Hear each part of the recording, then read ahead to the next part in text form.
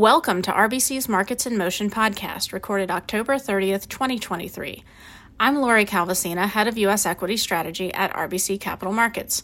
Please listen to the end of this podcast for important disclaimers. Today in the podcast, we take a deep dive into the stats and commentary for 3Q reporting season as of late last week, with 45% of S&P results in. Three big things you need to know. First, the S&P 500 stats simply aren't strong enough to get the U.S. equity market out of its recent malaise.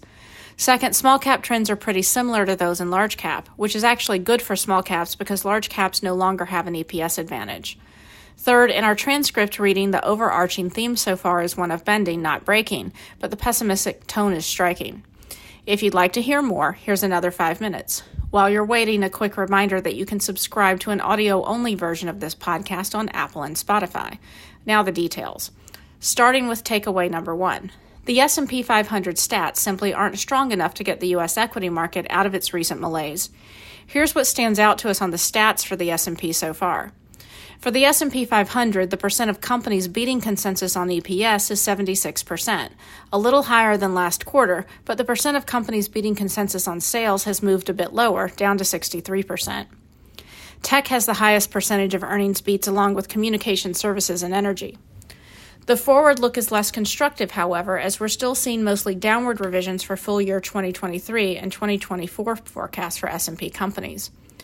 Most sectors are seeing a slight bias toward downward revisions on both earnings and sales forecasts, aside from energy. The S&P 500 has already been pricing in a strong 2024 EPS recovery beyond what's embedded in current consensus forecasts. For now, the earnings trends that are coming through simply aren't good enough, in our opinion, to help the U.S. equity market get out of its recent malaise. The advantage that growth companies have had relative to value is also shrinking quickly. This highlights one reason why, besides interest rates crowding and valuation, the growth trade is stumbling relative to value again.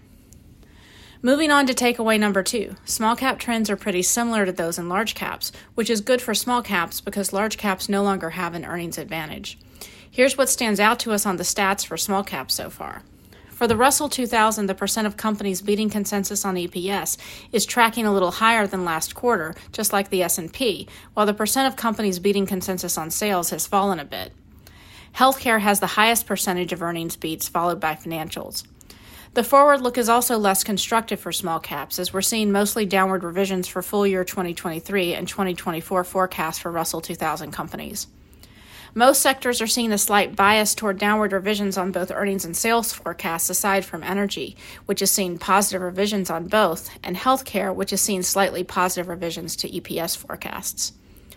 Overall, small caps no longer look disadvantaged relative to large caps from an earnings perspective. Both the Russell 2000 and S&P 500 are seeing similar rates of upward earnings estimate revisions. This stands in contrast to most of 2023, when the S&P 500 was seeing stronger rates of upward revisions. It remains to be seen whether this will be enough to help small caps bottom in performance relative to large caps, but it's still a positive development for small. Wrapping up with takeaway number three. In our transcript reading, the overarching theme so far is one of bending, not breaking, but the pessimistic tone is still striking. As has become our custom, our team has read through most of the earnings call transcripts for S&P 500 companies that have reported. Key themes so far from our reading are the conversations on outlooks, demand, and general macro have generally tilted negative. Some companies have emphasized resiliency, stabilization, and normalization, but we're reading a lot more about uncertainty, challenging macro conditions, softening, and caution. The discussion around consumers has seemed a little more balanced between those highlighting resilience and pressures. Variability and selectivity have been recurring topics. Risks and negative impacts from rising rates also stand out. This echoes our quant work, which suggests the recent rise in 10-year Treasury yields has taken the interest rate backdrop to a trouble spot. Pricing discussions continue to highlight moderation and the shift of pricing from a tailwind to a headwind. Inflation and costs are generally still discussed as being problems. On labor, key recurring topics have included moderation in hiring and an improving stabilizing backdrop. There has been a decent amount of commentary about the disruptions caused by the strikes. Geographic commentary has been mixed on Europe and tilted negative on China. A number of companies have referred to geopolitics in the Middle East specifically as something that could impact business conditions or adds to uncertainty.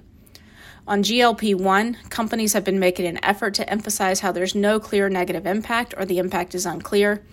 And on AI, another key theme, companies are spending more time in the weeds talking about the tangible impacts seen so far, the experimentation companies are going through with it, and how it helps companies manage through macro concerns. That's all for now. Thanks for listening, and be sure to reach out to your RBC representative with any questions. This content is based on information available at the time it was recorded and is for informational purposes only. It is not an offer to buy or sell or a solicitation, and no recommendations are implied. It is outside the scope of this communication to consider whether it is suitable for you and your financial objectives.